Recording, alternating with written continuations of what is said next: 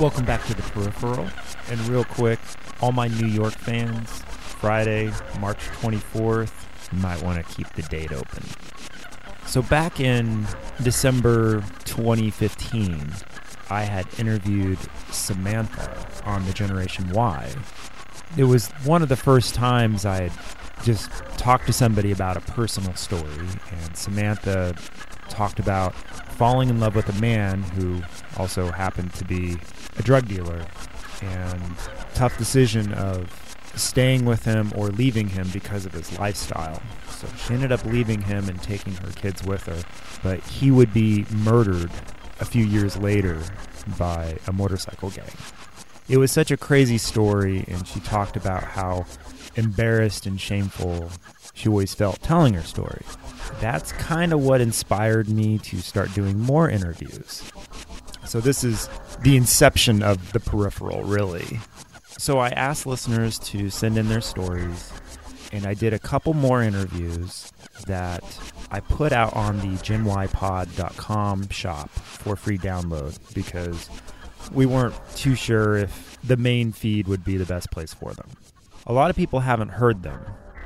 I told Aaron, hey, I'll release these on my Peripheral podcast. So this is the first interview I did. It's a guy named Meyer who lives in Canada, who he meets a girl and they connect online. He finds out about different social media sites that slander people, that attack people. One of them is called The Dirty, and I really don't recommend that you go to this site, but The Dirty used to be a site where you could post photos, rumors, and just bash other people. Today's version of the site seems to be more of a TMZ or gossip site for the stars. But back in the day, it was anonymous personal attacks against others. Just like any other sites online, they all have their own ulterior motives. Me being a tech guy, I've always been fascinated with technology, online sites such as The Dirty, Ashley Madison, or early days of Craigslist, or Silk Road, hence the Brock episode. Anywhere where there's a underground market or culture or something happening, it is fascinating to me. Doesn't mean I'm into it, doesn't mean I like it. I just am drawn to those things.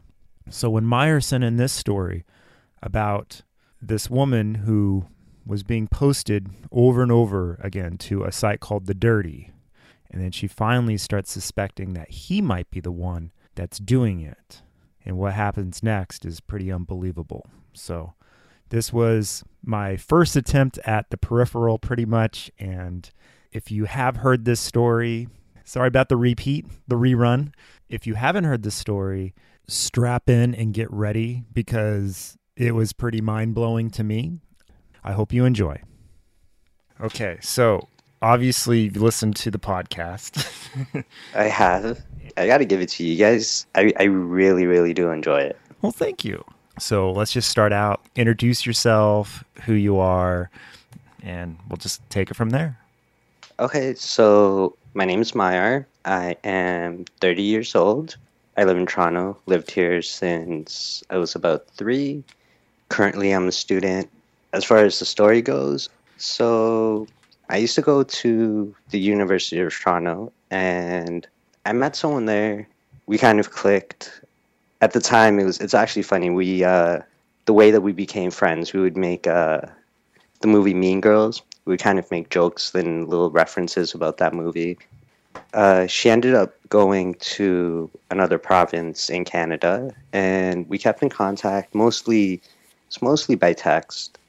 It went on for years, at least like 5-6 years. Mm-hmm. It wasn't a friendship. It was just texting when we were bored, just making silly comments. We never really got into deep discussions or anything like that. And then back in, I'm really sorry, I'm bad with dates, but I'm pretty sure it was in 2000 and it would have been 2003 or 2004. She was out at a club and we were texting back and forth, just making silly jokes back and forth. And she was with a group of friends who the other person in question, she didn't know her directly, but she was there, and I'm not sure if she showed her the text or she saw it on her phone or how it actually transpired, but she saw the comments, and that same night we had like a group chat on iMessage, and again it was just back and forth banter. It wasn't anything serious. Teenage kind of whatever. Yeah, exactly. We were just being stupid, just stupid, silly comments. What should we call this person? We'll call the person that I met at U of T. We'll call her T, if that's okay, Yeah. and we'll call the other person S. Okay. So this girl you've been texting with for 5 years, she's T? Yeah, exactly. Okay. So T, S, and I were just we ended up having a group chat. It was less than a week after this all happened. There's a site called thedirty.com. I don't know if you visited it or not. I was actually very familiar with thedirty.com before you mentioned it. Oh, were you? Okay. So I'd heard about the site and I checked it out a few times. Wasn't a fan of it. Didn't like the guy who ran it. S had been posted on there. Well, let's Sure. explain what thedirty.com is to the listeners, because a lot of people don't know what this site encompasses. Sure. So it's basically a site where absolutely anyone could go on there. They could post a picture of someone, or I guess even like a company, really. Just post anything that they really want. Say whatever they want about it. Kind of like bad And- rumors, bad reputation. If this person's a slime ball because he did this and this, or this woman's a terrible woman because she doesn't feed her kids, whatever the Yeah, exactly. Just anything that they want, and it's completely anonymous as well. slander site. Exactly. I'm pretty sure you've heard of Hunter Moore. It's kind of like a tamer version of what he was doing before he got into his legal troubles. But yeah, so S had been posted on there. The gist of the post was that she slept around with married men. She was an escort, sugar baby. That's pretty much the gist of it. Just Yeah. she would do anything for money, handbags, whatever. And all of the comments were actually way it seemed like the people that were commenting actually knew her, kind of substantiated the claims in the post. She was upset about it because it had her full name, where she worked, basically all out there for the public to see. It's very humiliating and insulting to be put out there. Exactly. And at the time, I didn't even know this person. So I told you when we spoke through email, I'm not gonna, even if it was all true, I'm not gonna judge her. No, why would you? She's not hurting anyone but herself, really, by doing the things that she's doing. She was actually extremely, extremely upset. So in the group chat, T and I we're trying to calm her down. We're like, it's gonna blow over. Don't worry about it. She was worried about people Googling her name and this popping up, and we're just trying to be helpful.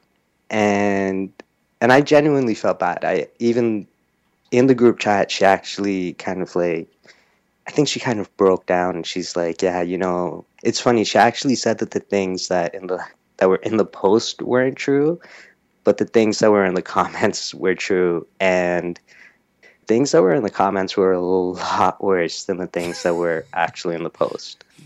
Because this happened a few years ago, so it was anywhere between a few days to no more than 2 weeks. I get a random iMessage from her, and it wasn't in the group chat. Mm-hmm. And ironically, first message she ever sent me was, "Are you still alive?" That's the first thing that she sent to me, and I think that was like because I hadn't responded to the past few group texts. So we started talking privately. Well, are you still alive I might say that to one of my friends if I hadn't heard from them for a while, just sort of jokingly. Yeah, exactly. That's exactly how I took it. And we started talking. We actually didn't even talk about the post or anything along those lines. It was just She was telling me she's going to Vegas, and just small talk, really. That's the best way that I could put it. And slowly I wouldn't call it a friendship, but I think that the circle of friends she hung around with, they're the type of people you go out with and you have drinks with, and you don't have a bond where you could actually have kind of Communication. yeah, exactly. Like you can't express yourself. You can't open up around these people, especially in Toronto and the province that she lives in. It's almost notorious for a lot of backstabbing, a lot of gossiping. People kind of judge you on the type of places you go, the clothes you wear, it's very materialistic type of place to live in, and that's how you're judged. It's like Miami or Los Angeles. Okay, I got it. Yeah, yeah, exactly.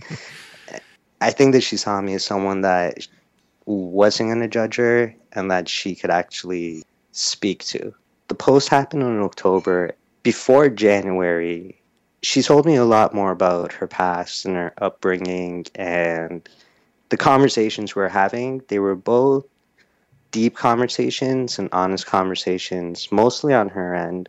I think she just wanted to just let it all out and just talk to someone and just be open to someone about her life. Yeah, I mean, And it's easier to open up kind of to a stranger or online. I mean, that's all you have is communication there. So right. But it was funny. There's this dichotomy where it was that, but it was also the way that I put it. And I apologize if I don't want to sound rude, but you know how guys break each other's balls and you make fun of each other and you joke around. Yeah. We also had that going as well. During this time, she got posted. I honestly don't like it. It was at least 6 or 7 times on the She- dirty. on the dirty. Exactly. She would just be on the front page, just left and right. And again, it was the exact same thing as in the first post. Like they made pretty much the exact same claims. Again, the funny thing about it, the comments were a lot worse than the post. And she would tell me how everything in the post were fake, but there were things in the comments that were true. And the things that were in the comments were just awful things, like just terrible things. And if the things in the comments are true, then it's obviously people she knows or interacts with. Yeah, it was definitely that way. It got to the point where I remember I was having a phone conversation with her, and she's like, I'm going to start telling different groups of friends different things. Like, I'm going to start telling them lies, and I'm going to see if any of the lies that I tell them show up on the dirty so I could figure out who this is. I think it was like 6, 7 in the morning. She just completely broke down, and she sent me these like long messages. I'm going to say this because I'm not going to actually say her name, but she's like, you know what? I was with this guy. He spent hundreds of thousands on me on just clothes alone. I never did anything with him. He just wanted to be seen with me. I'm not a bad person. Sounds like a sugar baby. Yeah. Yeah, It doesn't I mean- matter if she's doing that. I mean, who cares? exactly. And it's seriously sad because I don't know if this is the right word, but because of the culture, if you don't kind of hold up to a status quo and you don't have certain things, especially in the province where she lives in, but there's a lot of wealthy people there. Again, not trying to be rude. If you're not high class, you're like a peasant. Sorry, I kind of lost track of what I was saying, but You were saying that she sent you a long message pretty much revealing a lot of these details and how this guy spent hundreds of thousands of dollars on her. right. I try to comfort her. There was one post that actually had a picture of her and her father and mother, and then her and her sugar daddy. Were you going out and seeing these posts on your own, or was she telling you about them? I actually didn't visit the Dirty at all. Like I in my entire life up until that point, I probably went on there 3 times, just completely out of boredom.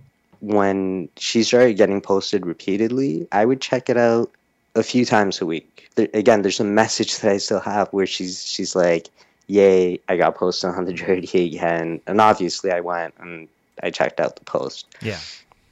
When she was opening up to me, she actually told me about, again, maybe it was all fake and she did it to get sympathy for me, but she opened up about her past. And if even some of it is true, and if even a fraction of what she said was true, then she had a really, really bad upbringing. And that post that had a picture of her family and her sugar daddy,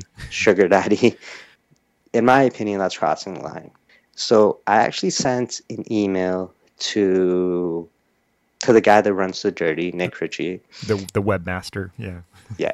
I know this girl.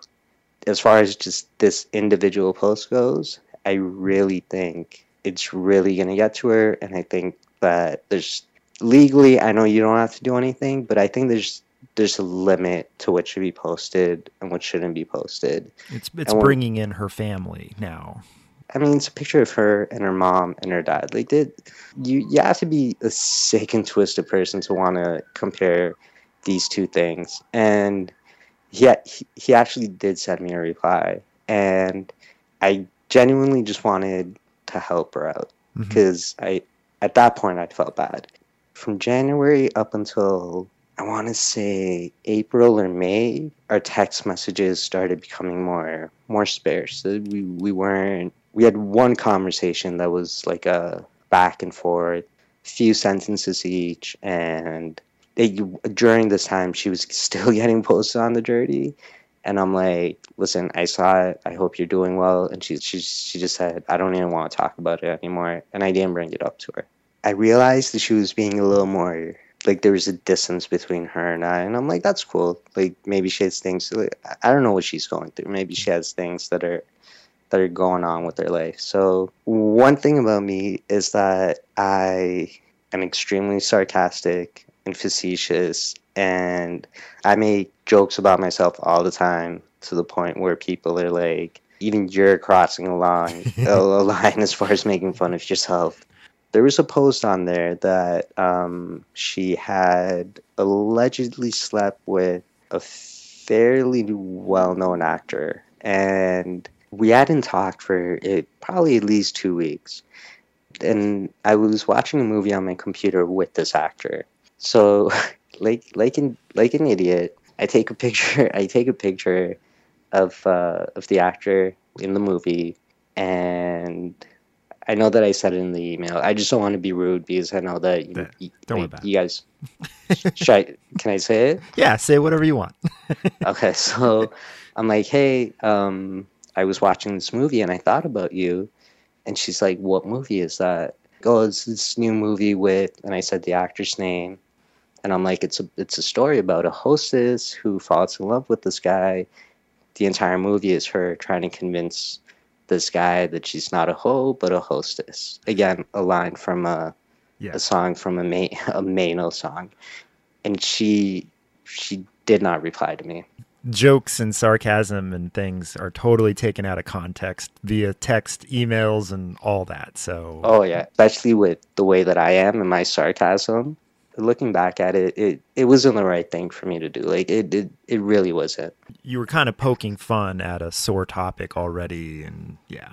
When I say this, I'm honestly not proud of it, and like I'm not gonna lie, I'm ashamed of it. Like it was the worst thing that I could probably do at that time.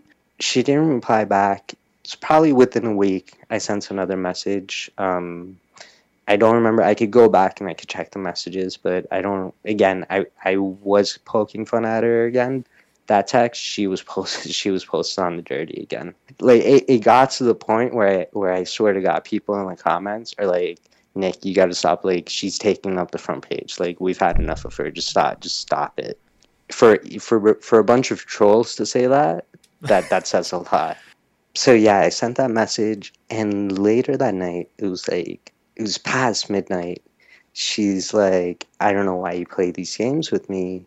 I wasn't being serious or supportive, but I wasn't being rude at all. I really don't know what you're talking about. And she's like, well, I'm coming to Toronto for a wedding. We should get together for coffee and talk about this.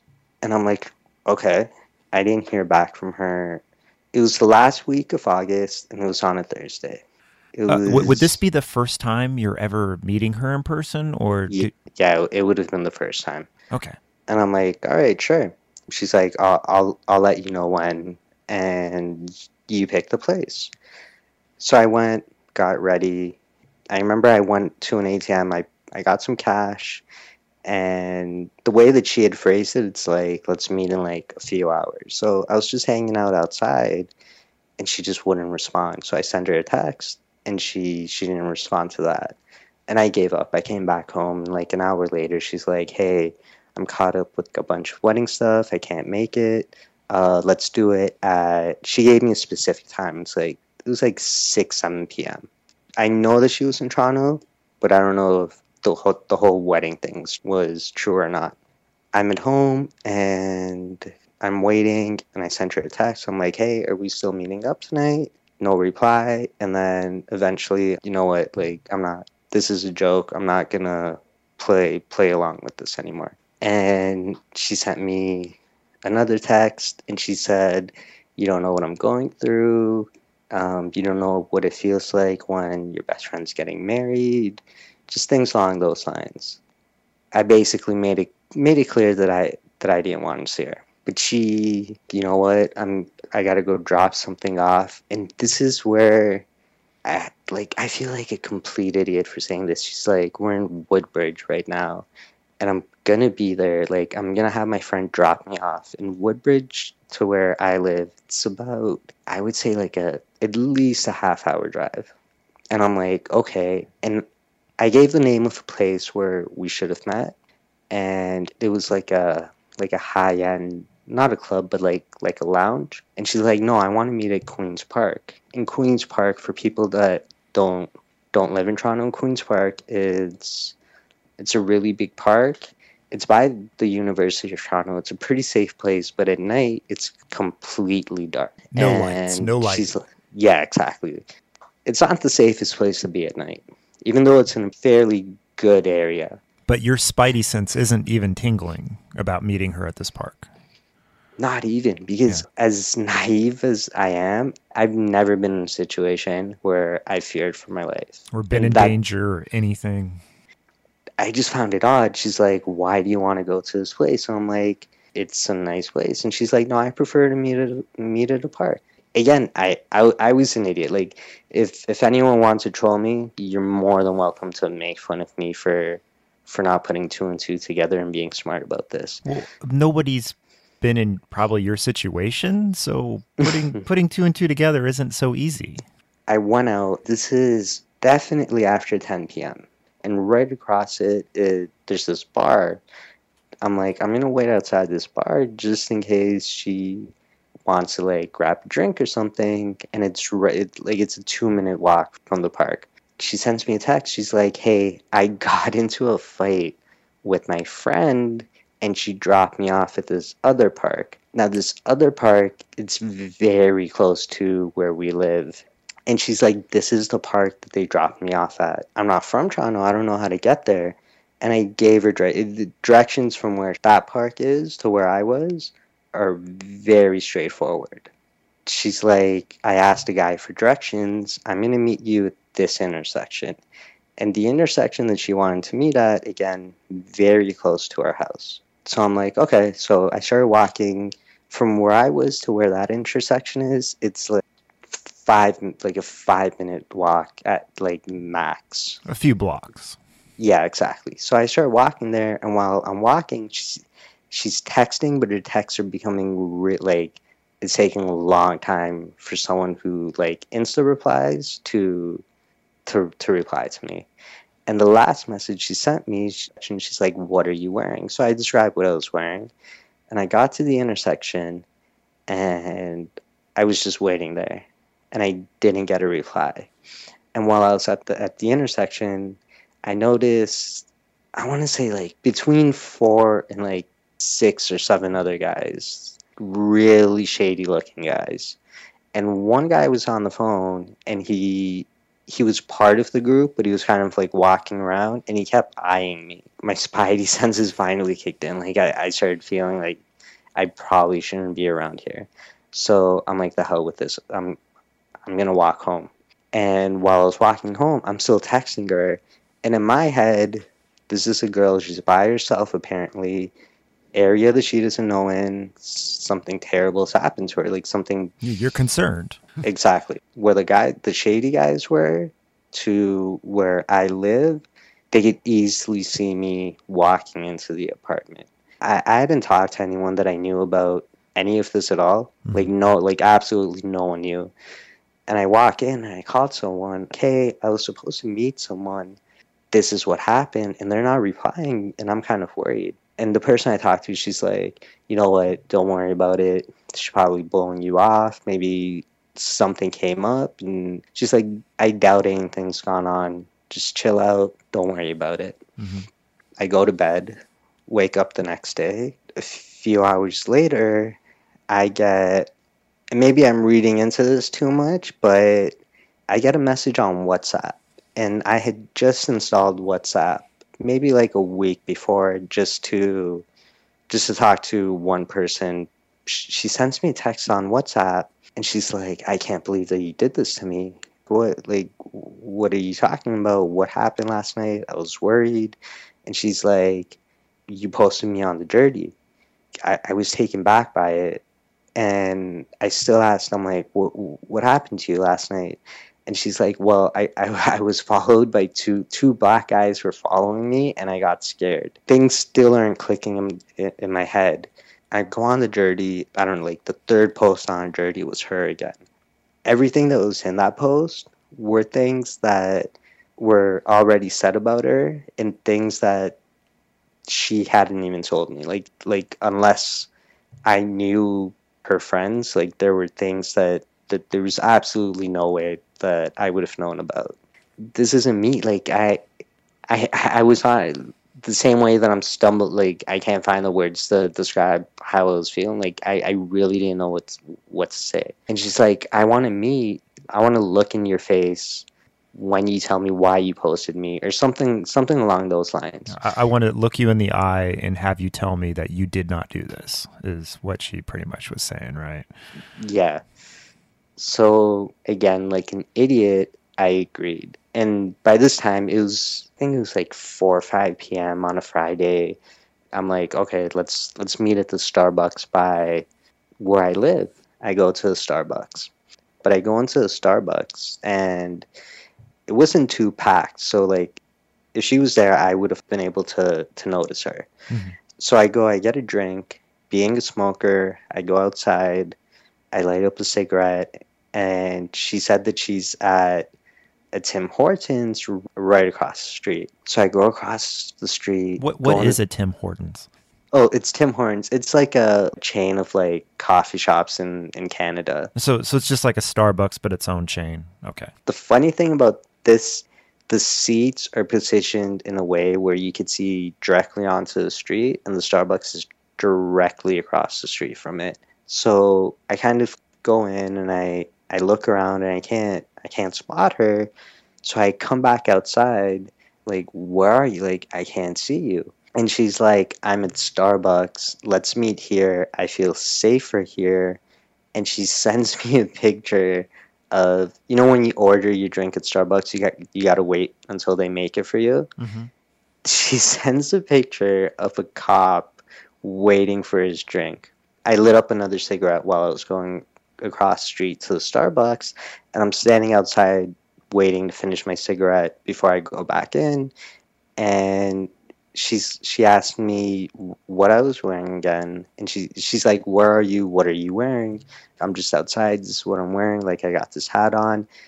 And she said it was either LOL or LOL great. And maybe 30 seconds later, all I hear is that a male voice say, keep talking shit. We know you live. And he said the name of the street that I live in. At the time, I only felt a punch. And when he punched me, I'm not even gonna lie, I just, like, I did like a ballerina flip and I just fell down to the ground.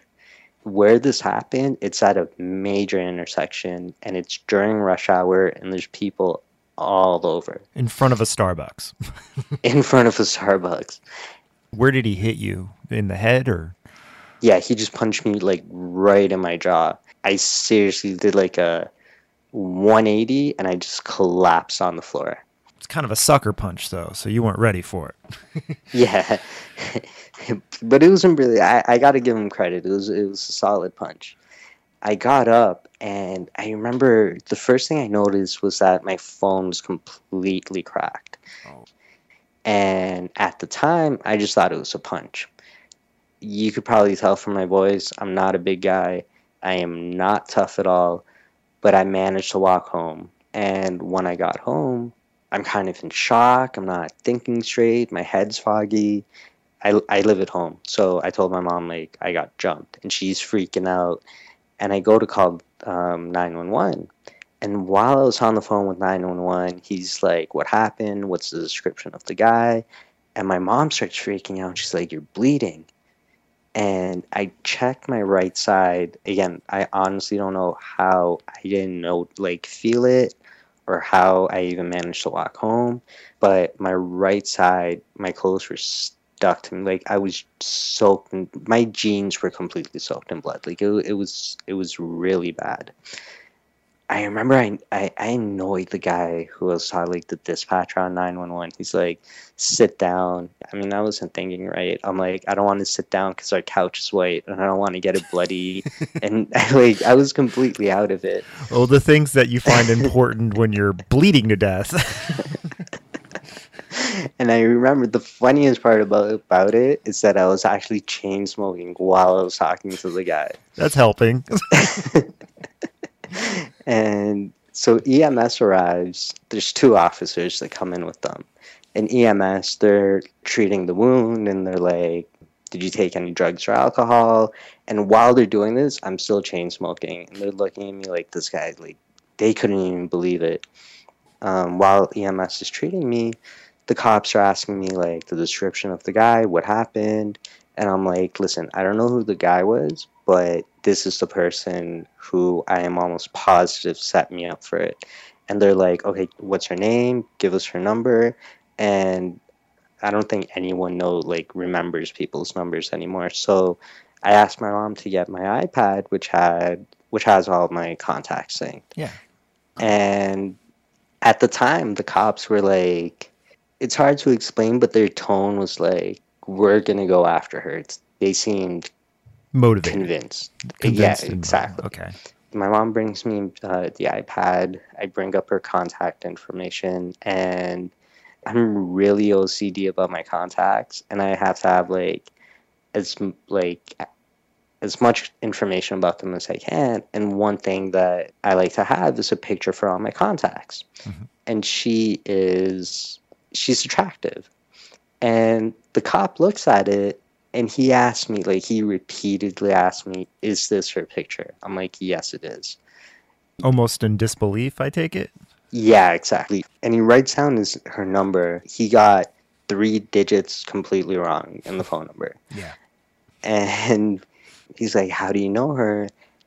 In the state of mind that I was in, I'm like, oh, we met online. And the other officer is like, hey, listen, don't trust people that you meet online. You never know who it is. It could be a guy. It could be whatever. Dude, we FaceTime. This is her. By that time, EMS is like, all right, we got to go. So they put me on the stretcher, take me to the hospital, and then they kind of roll you out into emergency, and they're like, your kidney is lacerated. And I could be totally taking this the wrong way. Maybe he was really trying to comfort me. The cop is like, don't worry about it. The body's resilient. It heals. It does incredible things. People have survived with 1 kidney. And I'm like, are you guys even going to call her? And the cop, I remember this distinctively, even in the state of mind that I was in. He's like, even if we do call her and we bring her in and we question her, unless she confesses to it, there's nothing that we could do. While I was in the hospital, I'm like, why don't you guys check the security cameras? There's cameras at the Starbucks. You guys could question the people at the Starbucks. You guys could, there's so much you could do. And the officer in charge, he's like, even if we do get it on camera, it's not going to show his face. Like, it's going to be blurry. The intersection was packed. Like, put out, maybe someone saw it and just saw the punch and just thought we were just two guys arguing, and they didn't realize how severe the situation was. Maybe they'll reach out to you. And they asked to look at my phone. And again, my phone's completely messed up. And they're like, what's the PIN code for your phone? So I give it to them. And because of Touch ID, I made it like 9 digits long just because I don't have to keep re-entering it. Mm-hmm. And they're like, why do you have such a long PIN code? First off, it spells something out, and this is why I do it. I'm just overly cautious about my privacy, whatever. So I give it to them, and they came back within 5-10 minutes. The detective handling your case is busy right now, and since you gave us your PIN code, we know you're not trying to hide anything. If we need your phone again, we'll let you know. When I got out of the hospital, this happened on a Friday. I got out on, it was a Wednesday that I got out of the hospital. I had to do a sonogram, and the doctor showed it to me. It would have been less than an inch if he had stabbed me just a little bit more to the left. It would have actually hit my bladder. And if it had hit my bladder, it would... Toxic. Yeah. Even if I had survived it, I would have been screwed for the rest of my life. It would dump all the waste into your body cavity. You'd probably die within hours if you didn't get medical attention. Yeah. As bad as it was, I'm also extremely grateful and extremely, extremely lucky. It could have been really bad. I always find it interesting when somebody says, oh, I was in a car wreck, two semis crushed my car and I was so lucky I came out of it with only 2 broken legs. Or somebody says, oh, I was beaten up by these guys and one of them shot me and the bullet was 1 inch lower. I'm so lucky. And I just think, you got stabbed. You aren't lucky. That's just my point of view on it. But no, it's true. Unbelievable things will happen to me. But at the same time, in so many different aspects of my life, I've been so incredibly lucky. So you're back at school now. So I'm back in school, and I missed the first close to 3 weeks of school, but I was so excited to be back in school. I'm 30, and I'm not exaggerating when I say this, but I have never taken a drug in my life. Absolutely. Like, I've never had any interest in it. I'm proud of you, man. For a guy who won't even take an Advil if he has a headache, I had to take like 4 or 5 Tylenols every day, extra strength Tylenols, just to be able to get to class, cope sit with down. That pain. Yeah, exactly. I had to go get blood tests. It was 2 or 3 times a week just to check my hemoglobin levels. During my breaks in class, like, I had to run to the clinic and run back. I was honestly just happy, and I don't know what sparked it, but there was a frustration that came over me, and I'm like, I gotta get answers to this. And I did not hear back from the cops at all. Ever? The detective handling my case would not return my call. I left 2 voicemails from him, would not return it. And I got fed up one day. The way that there's an independent body that deals with police complaints, and then you could complain to the police directly. Mm-hmm. So I went to the police directly. I sent them an email. I'm like, listen, I'm filing a complaint about this detective. This is what happened. You really got the feeling that you weren't their highest priority right about now. Yeah, exactly. When I filed that complaint, they have a list of how they go about their complaints. And the person dealing with it sends me a reply saying, we forwarded your email to detective, and they named the detective, and he's away right now, but he's going to give you a call back. First off, that goes against everything that they outline on their website as far as the complaint process. And it shouldn't go to the guy. Back. Yeah, it should not go to the guy that you're complaining about. It should go. Yeah, exactly. I love their logic there. So the detective calls me back and he's like, we called this number and it's like I think he said like a trucking company or something. I came to verify the phone number and he's like, oh, we wrote it down wrong. You know, like we got this number. By then, she had changed her phone number. Of course. The frustration was just killing me. And he's like, I've sent her numerous email addresses, but, you know, she's not obligated to reply or to contact us. I pride myself on I try to be as polite as possible. At the same time, I also know that when I get frustrated to a point, I have a bad temper because you're dealing with a detective. I don't want to say anything that's going to put me into trouble, so I'm just going to I'm not going to say anything else, and we just ended the call. This detective will call me back a few times every week, and he's like, yeah, I keep sending emails, she's not replying to me. And at that point, you know what, I asked him, I'm like, just please stop the case, like, I'm done with it. And he's like, we'll put a hold on it. You could open it up at any time that you want. The reason that I did this is because at that point, I'm like, these guys aren't taking it seriously. I'm 30. This is my last chance at school. I want to focus on my school. I want to try to forget about this. Every time he calls you and says he hasn't made any progress, it's just reopening that wound. Exactly. I finished the semester. I did way better than I thought I would with everything that was going on. I doubt my professors are going to listen to this, but I got to give them props. Like, if every teacher was the way that they were, like, our education system would be so much better. Like, they were incredible. The way that they were with all their students, like, it kind of restored my faith in humanity. So yeah, while all this was going on, there were a lot of stabbings going on in Toronto at this time. Like, crime was just going through the roof. Just like right across the street from us, there was a guy who went on like a stabbing, and it wasn't like premeditated, but he just a crazy dude who ended up stabbing like 3-4 people at like 7 in the morning, and it's becoming a hotspot for tourists and for different attractions. And this happened when winter break came, and I started school back. It was in January. I had a class, ironically, it was a criminology class on a Friday. I was going to class. While I was walking to school, I felt a guy come up and grab me from behind and put a knife up to my left shoulder. Mm-hmm. He wanted to rob me. He's like, give me your wallet, this and that. And it was on a residential street. And when that happened, my body just completely shook. Like, my knees were shaking. Like, I was in complete shock. I'm like, Jesus Christ, I got to go through this again. You have post-traumatic stress, essentially. All those feelings, all those emotions came right back.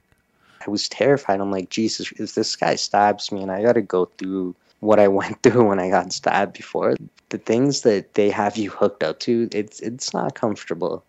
No. It's far from comfortable. And you're not getting up to go to the bathroom, right? Exactly. Yeah.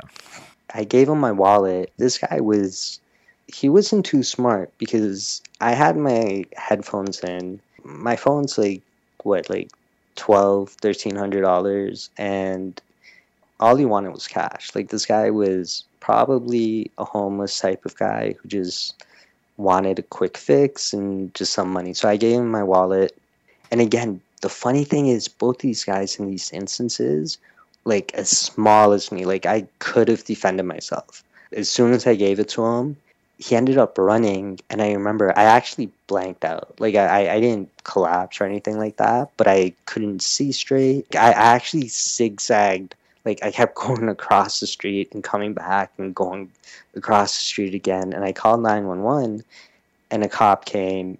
This cop, I can't commend this guy enough, but he, just by looking at me, seeing the fact that I was in shock, he couldn't have been nicer.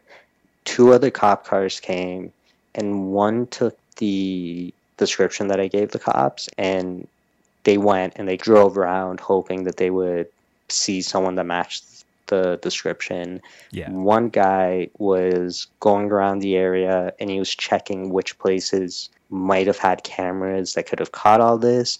and the other cop was making sure that I was fine and seeing like what happened where. And I got lucky in this case because there was a lady who saw what happened through her window. She came back and she's like, yeah, like this is what I saw, this is what happened, this is what he was wearing. And unlike when I got stabbed in front of, there must have been at least like 50 people there. At least someone stepped up. It's awesome to hear that you had such a good interaction with these police officers and they were on it and they were doing everything they could for you. But it is a little ironic that when you actually were almost murdered, the reaction was not there compared to a simple mugging. When everything got over with, the cops like, are you still gonna go to class? I'm like, dude, like there's no way I could go to class. And he's like, I'll take you home, like I'll drive you home, don't worry about it. Because he saw like I completely broke down. The same street that I got stabbed at, our Toronto Police headquarters is actually on that street. There's a lot of cops kind of like just hanging out in that area. So he dropped me off, and everything this cop did, it's the smallest thing, but it meant so much to me. Like when I got out, all these cops are kind of looking at me like I kind of did something wrong. And he's like, oh, this poor guy just got robbed. And he's make sure that they don't think I did something wrong. Mm-hmm. First thing I did, wrote a letter explaining the situation and just commending this cop. He went way beyond what he should have done. That's really great to hear. I've come across some very amazing police officers in my time, and I should go back and write letters to their superior officers and tell them what a good experience I had, because they deserve it. Exactly. Because of the experience that I had, I had with this officer, it made me real like these. I'm sorry to say this, but before this experience, I've never had a hatred towards police officers, even nowadays when they're criticized left and right, and I still, to a point, not in all situations, but to a point, I still sympathize with them. Like when I see clips on YouTube on guys like refusing to give a cop their ID and just being rude to him, I'm like, you're being like, this guy's doing his job. Like, yeah, just treat him like a person. There's no. I just get upset when I see people treating people who are doing their jobs in a rude way. Like it's unnecessary. Yeah, I know a lot of listeners think I'm anti-cop or just not very pro-cop or supportive of the police, and I know I can come off that way on the podcast when I'm analyzing and criticizing specific cases or incidents, but all in all, that only applies to that officer in that instance, and it does not by any means apply to all police officers, and I hope people understand that.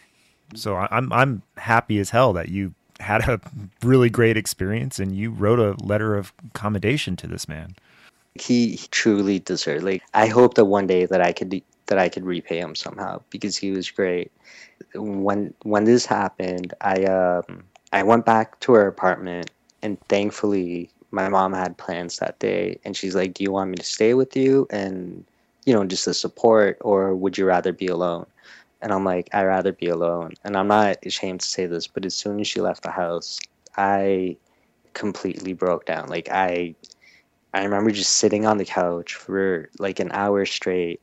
The last time I ever cried was when the Giants won the Super Bowl, and that was like tears of joy. Yeah. And I sat there and I broke down. Like I was crying. I'm like, what else is gonna like happen to me? In the span of a year and just a few months, I experienced all this, and it was finally at a time when I was trying to get my life back on track. I was doing everything right, and like I said, I'm not like, I've never done drugs. I'm not a big drinker. But I've made mistakes in my life, and I was finally trying to get it back on track. And then I broke down. Like that's when I mean I broke down. Like I ended friendships just because I you don't want to deal with it. It's too much effort. Like I went into a depression. Like it was. You want to go into a cocoon. Exactly. I was terrified. I would, to this day, I'm scared when I go outside. I take my student card with me, and I don't even take my phone with me because I'm just so scared that like something's gonna happen. It completely changed my outlook on life. I used to go out for hour-long walks at like 1 in the morning because I couldn't fall asleep, and it's the only thing that would kind of tire me out. It's how I would blow off steam and just like relax. Yeah. And now I'm scared to walk to class. You're not even going to even imagine leaving your house at 1 a.m. and taking a stroll. Oh, hell no. Oh, hell no. Like that. I'm slowly starting to get better, but I became antisocial. I used to be, I was always the guy who would, I seemed like that quiet, awkward guy, but I loved interacting with people. I loved going out.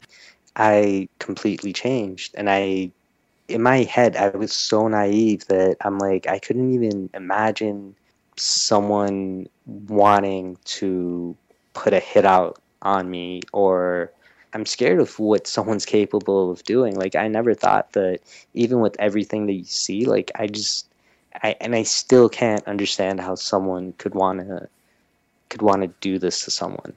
We don't realize that exists, and it's actually very prevalent. I don't know if you've seen Old Boy or not. Yes, it's one of my favorites. I haven't seen the American version. I just saw the Asian version. Yeah, you don't want to see the American version. And it's good to know. Right before that, the infamous octopus scene, the guy on the phone said something along the lines of, no matter if it's like sand or rock, they both float in water the same, or something along those lines. Mm-hmm. I realized that how, regardless if words hold any merit or not, they have the same effect. In that, I hope I don't spoil this movie for anyone who listens, but in that movie, you come to find out that he actually didn't. The whole rumor that started, it wasn't in a malicious way. It was in a very nonchalant way. Mm-hmm. And the effects of it changed the course of his life and the other guy's life. I got it, like, maybe the things that I said had way more effect than I thought that they did. It made me realize that I'm sarcastic and I poke fun of myself doesn't mean that I could do that to someone else, and that they will find it humorous or that they won't get offended by it. I don't think it was just simply your comments to her. I think it was everything that she was thinking and feeling, and she's willing to get another guy to stab you. She's not the most stable person. So anything you say to somebody like that can be turned against you, and it's not your fault, but yeah, we should be nicer to people and each other. So again, thank you so much for coming on. It's just wild to hear your story, and I think you'll hear yourself on the podcast, and I actually think that'll help you and make you feel better. Thank you, and thank you for your time. I hope you guys wish you guys all the best. I think that was good. Perfect.